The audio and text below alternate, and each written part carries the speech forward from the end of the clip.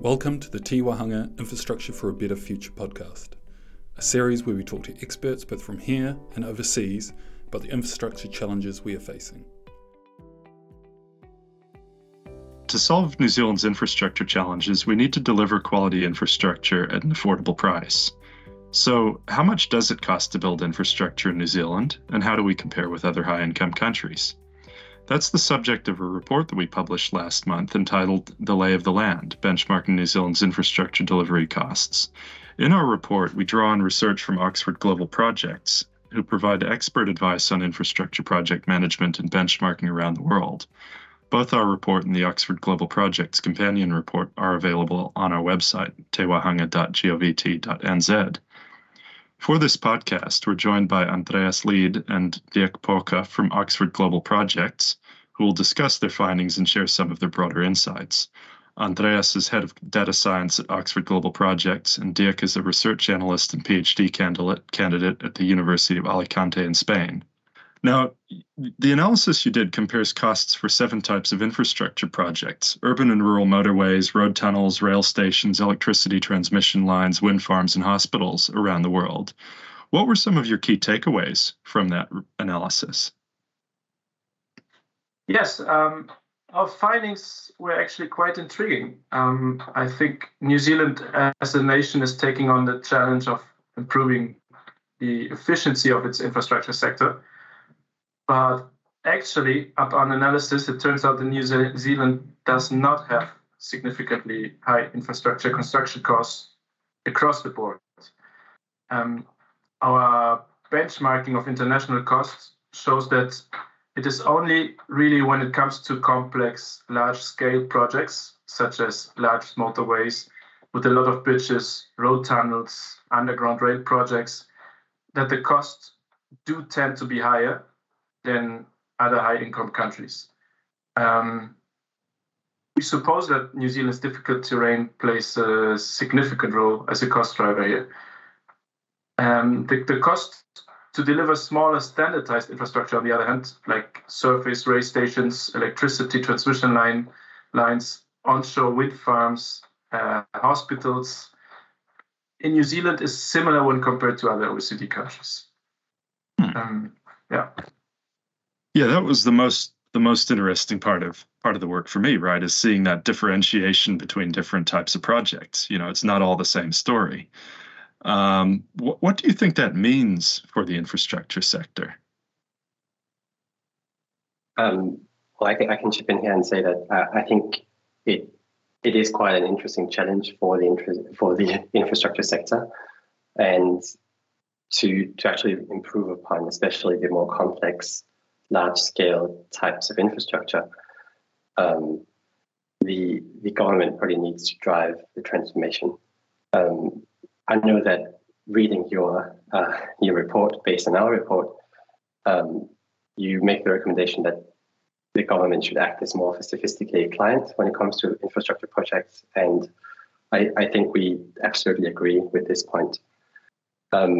A couple of ideas for acting as a sophisticated client, and where we see that governments do this well, is when they succeed in fostering a culture of continuous improvement within the government. So setting up a system to collect, analyze the data on infrastructure project performance, then using that kind of data to identify areas for improvement and best practices. And you can look to the report we just did as kind of a high-level example of this. You're looking at where do we see that costs are low, and where do we see that countries actually have really well-performing infrastructure projects, and what do they do differently. But doing that within New Zealand, I think, is pretty important. Other ideas could be things like establishing clear and measurable performance targets for projects, and then holding developers and contractors accountable for meeting those targets.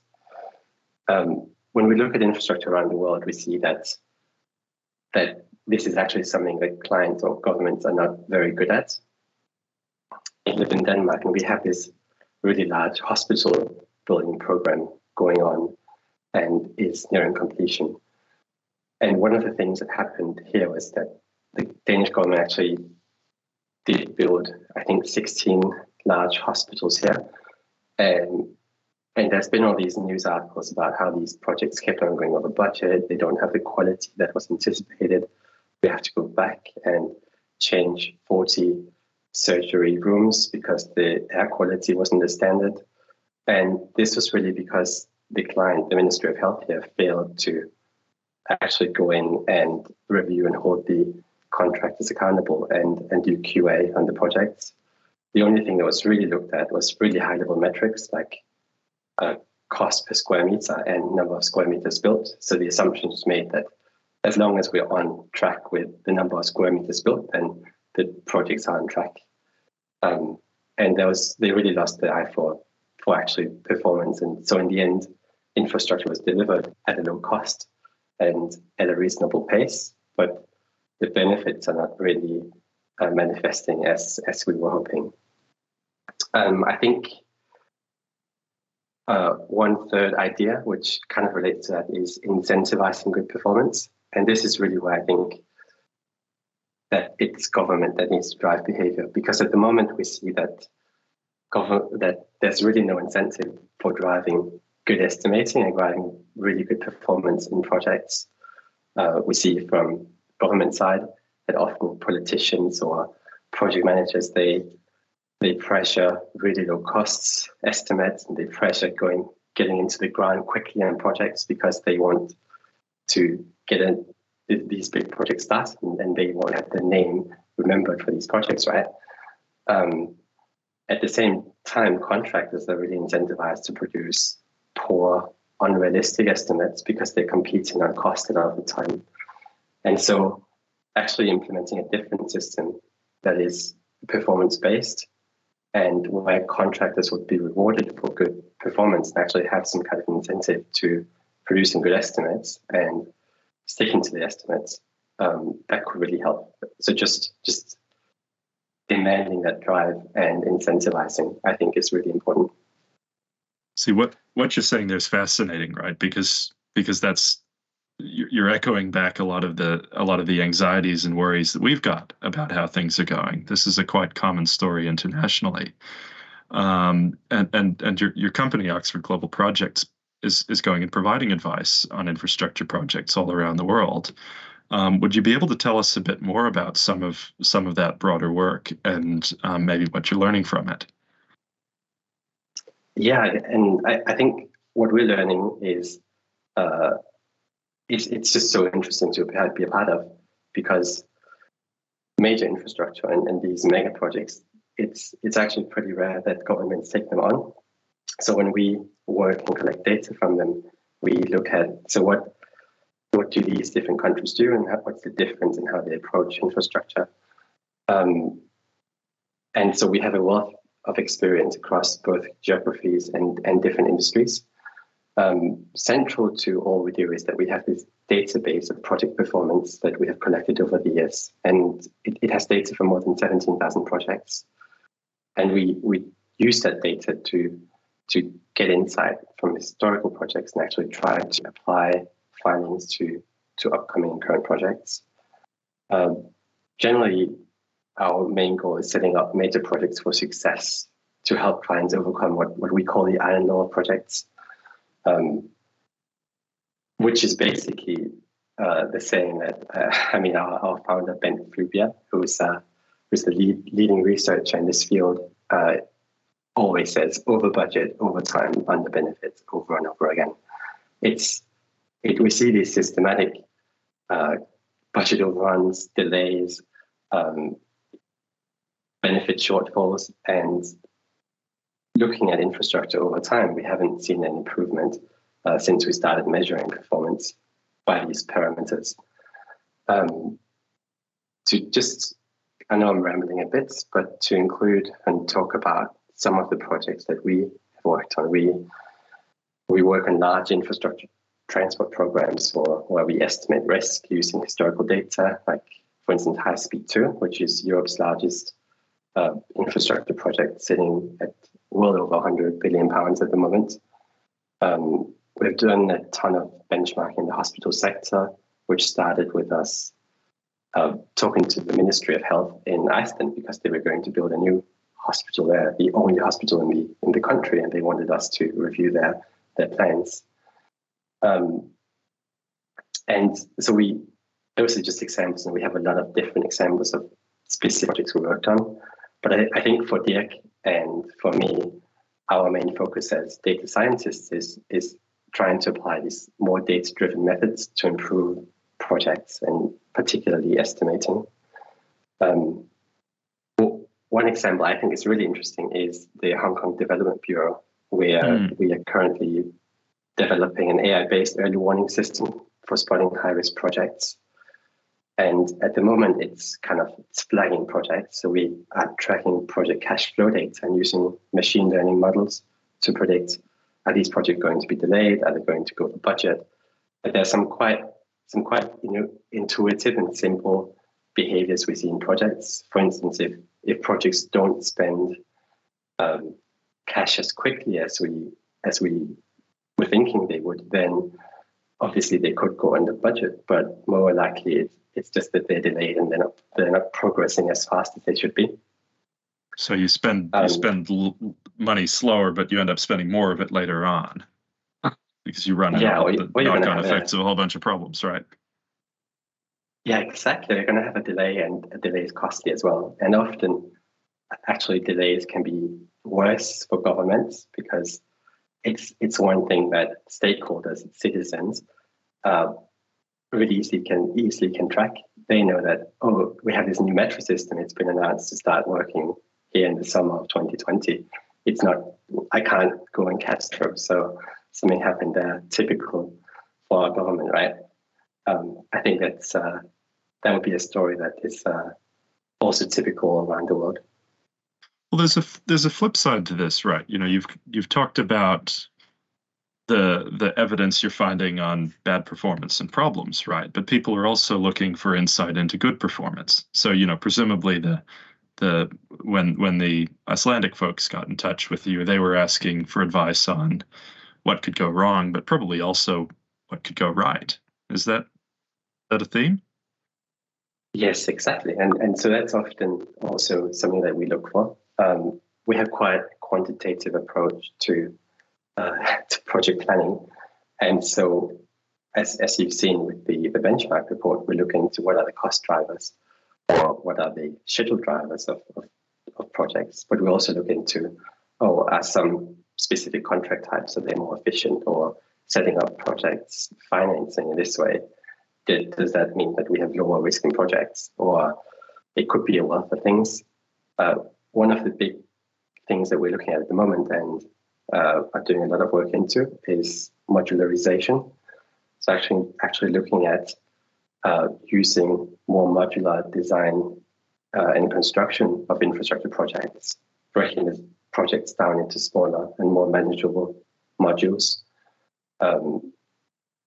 Whether that improves performance, as far as we can tell, this approach is showing to reduce complexity, improve predictability, and it also leads to faster and more efficient project delivery.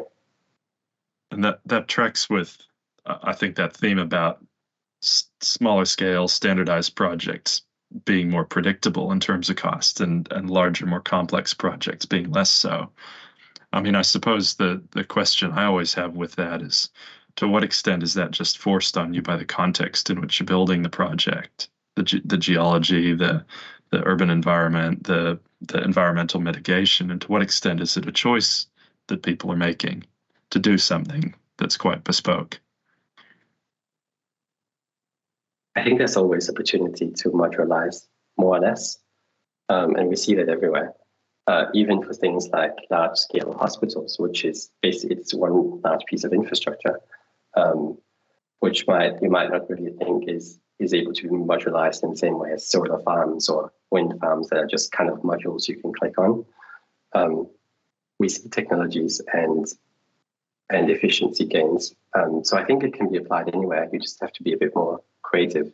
And I think the really interesting thing about looking at all this data is that you don't even have to really be that creative. You can just look out into the world and see what are some clever things that others are doing, and why don't we copy that idea, right? So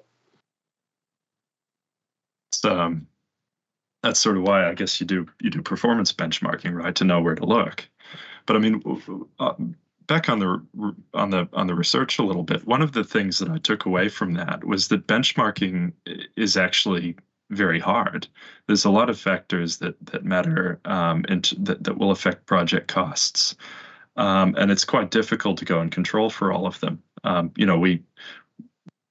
We certainly saw that the work that you guys did and the analysis, the commentary we put over the top of it as a high level sort of lay of the land type study rather than a detailed attempt to drill into all those fine details.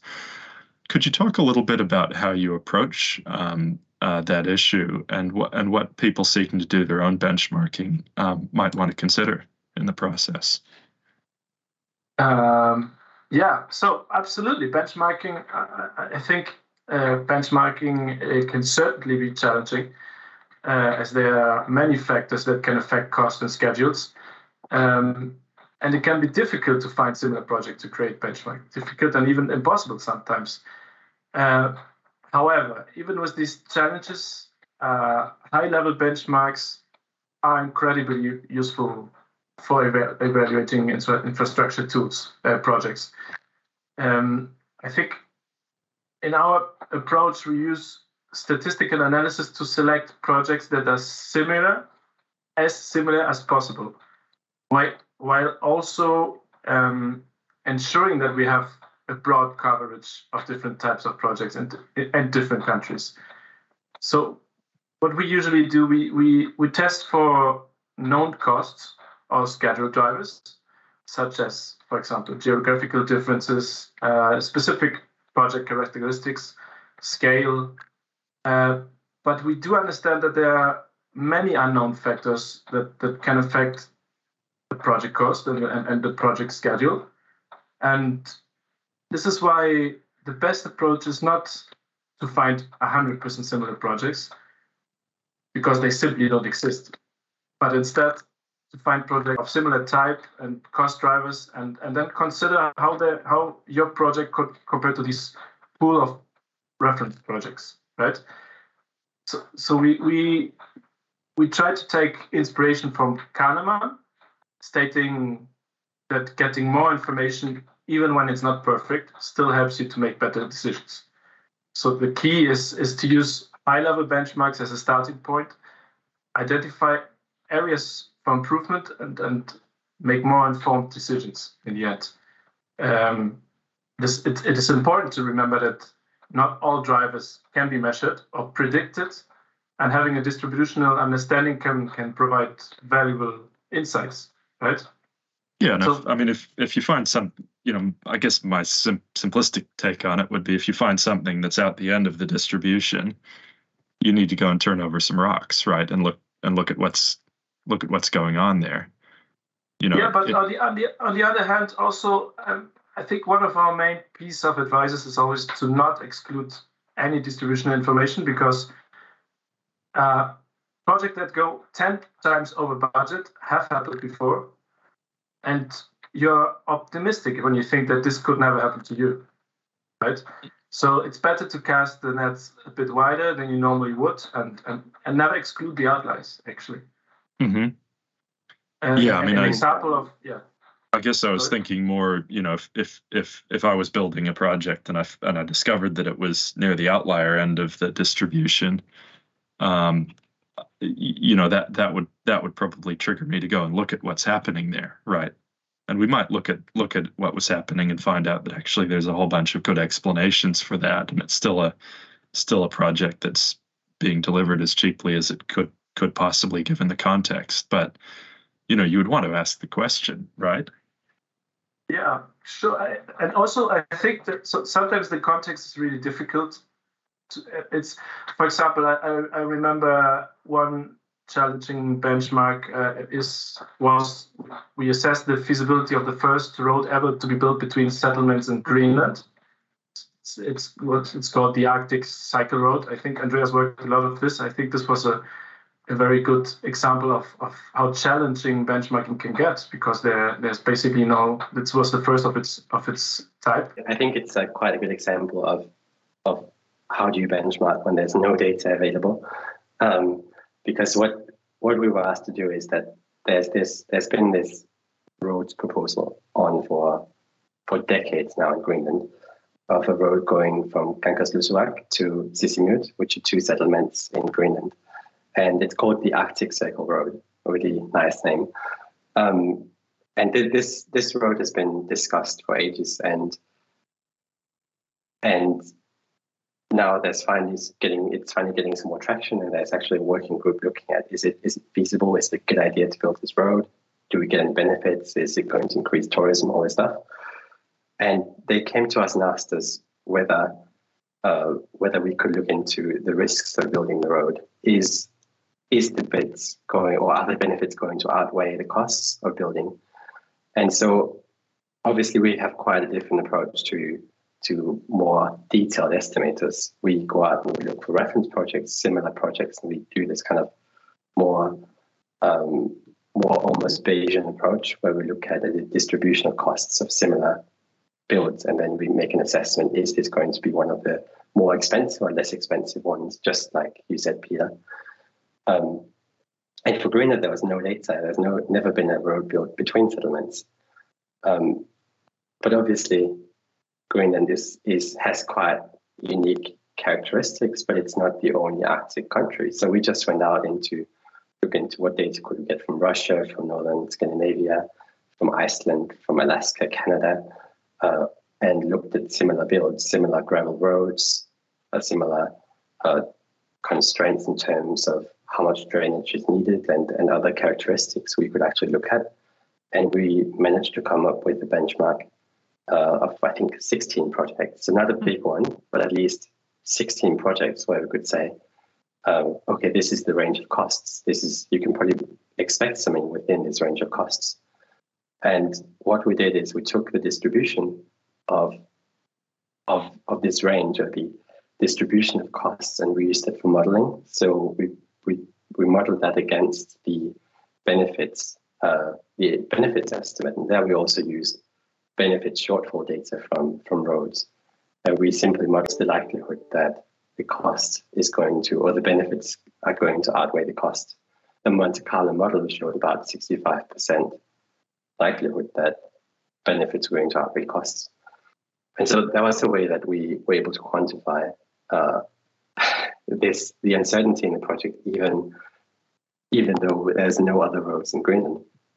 And it could be that Greenland, obviously, there might be some special characteristics. They might not have as much labor accessible, and there might be some other issues with building in Greenland. But I think, obviously, you can take that into account, and you just pick a more a higher P level of your estimate of the distribution, so that you can actually factor in some of that uncertainty. And I think that kind of approach is, while this was an example for how can you do benchmarking for something that is really unique, it is also something that could be applied to most other pieces of infrastructure, because what we typically see is that internal project estimates, bottom-up estimates, are really good at getting the most likely case right, but they vastly underestimate the worst case scenario, and they also underestimate the best case scenario. So we typically see that between the P50 or the P90, that kind of most likely worst case range that is often used in infrastructure or in budgeting decisions. We see that that's just way too narrow. Typically, the P90 would be 80%, more than doubling the budgets. And sometimes we see that modeled as, you need 30% additional budget. Yeah. We've got a tendency to sort of ask for 10% funding contingency, which seems a bit heroic in an environment of 10% annual inflation and construction costs. But just briefly to sort of wrap up, Oxford Global Projects has also done a lot of work looking at cost and schedule overruns for major infrastructure projects, as you've mentioned. And this is this wasn't the focus of our current research, although you touched on it in your report. But it is a hot topic at the moment. So what are some key insights from your work in that area? The main finding is what we already said before, the so-called iron law of mega projects, is that major projects systematically have budget overruns and delays, and they don't deliver the benefits that they are set out to deliver. Right? This is over and over and over again. It's all over the place every time.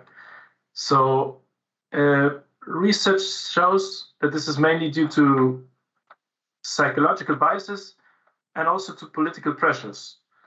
And one way to tackle those systematic issues is using more data, like benchmarks and planning, and find new ways to use this data and look at the insights. What we see in when looking at all these projects, these 17,000 projects, is that most issues in infrastructure planning are actually planning issues. It's not projects. Projects often, they have this tendency to try to explain away and say, "Oh, these things happened to us. We didn't realize we couldn't work 24 hours a day in the middle of Copenhagen on our metro system." But really, that kind of risk of being delayed because some of your assumptions are wrong is something that you should be planning for. So you should be looking at, how long is it realistic that it takes to build a metro system in the middle of a major city, right? And I think we have some other findings. It's not just related to that project planning is bad and that there's lots of biases in that, because I think there's lots of good examples as well. But some of the other findings are just things like we've talked about, that things like complexity makes it really difficult to plan properly. And so if you can try to deal and remove some of that complexity, you will probably have a more successful project. In the end, modularization is good. Projects should be better, and especially clients evaluating projects should be better at handling the uncertainty that is just associated with infrastructure building. We often see that clients, they want a single point estimate and they don't really want to understand uncertainty. And it's often that in most project communication, it goes to steering boards, we see that it's often certainty in estimates that's communicated. It's not the uncertainty or what are the risks in these estimates, what are the assumptions we made. Because if that was clearly communicated, you wouldn't see examples like the Copenhagen Metro trying to work 24 hours a day, right? And that comes back to what you were saying earlier about the importance of being a sophisticated client of infrastructure and understanding all the ins and outs of what you're doing and its likely performance. Fantastic insights on all of that. And thanks so much for taking the time to talk to us, Andreas and Dirk. It's been a pleasure working with both of you on this. For those who are interested in learning more, please visit our website, tewahanga.govt.nz, to find links to both the reports. Thanks again, folks. Thanks for listening to Infrastructure for a Better Future.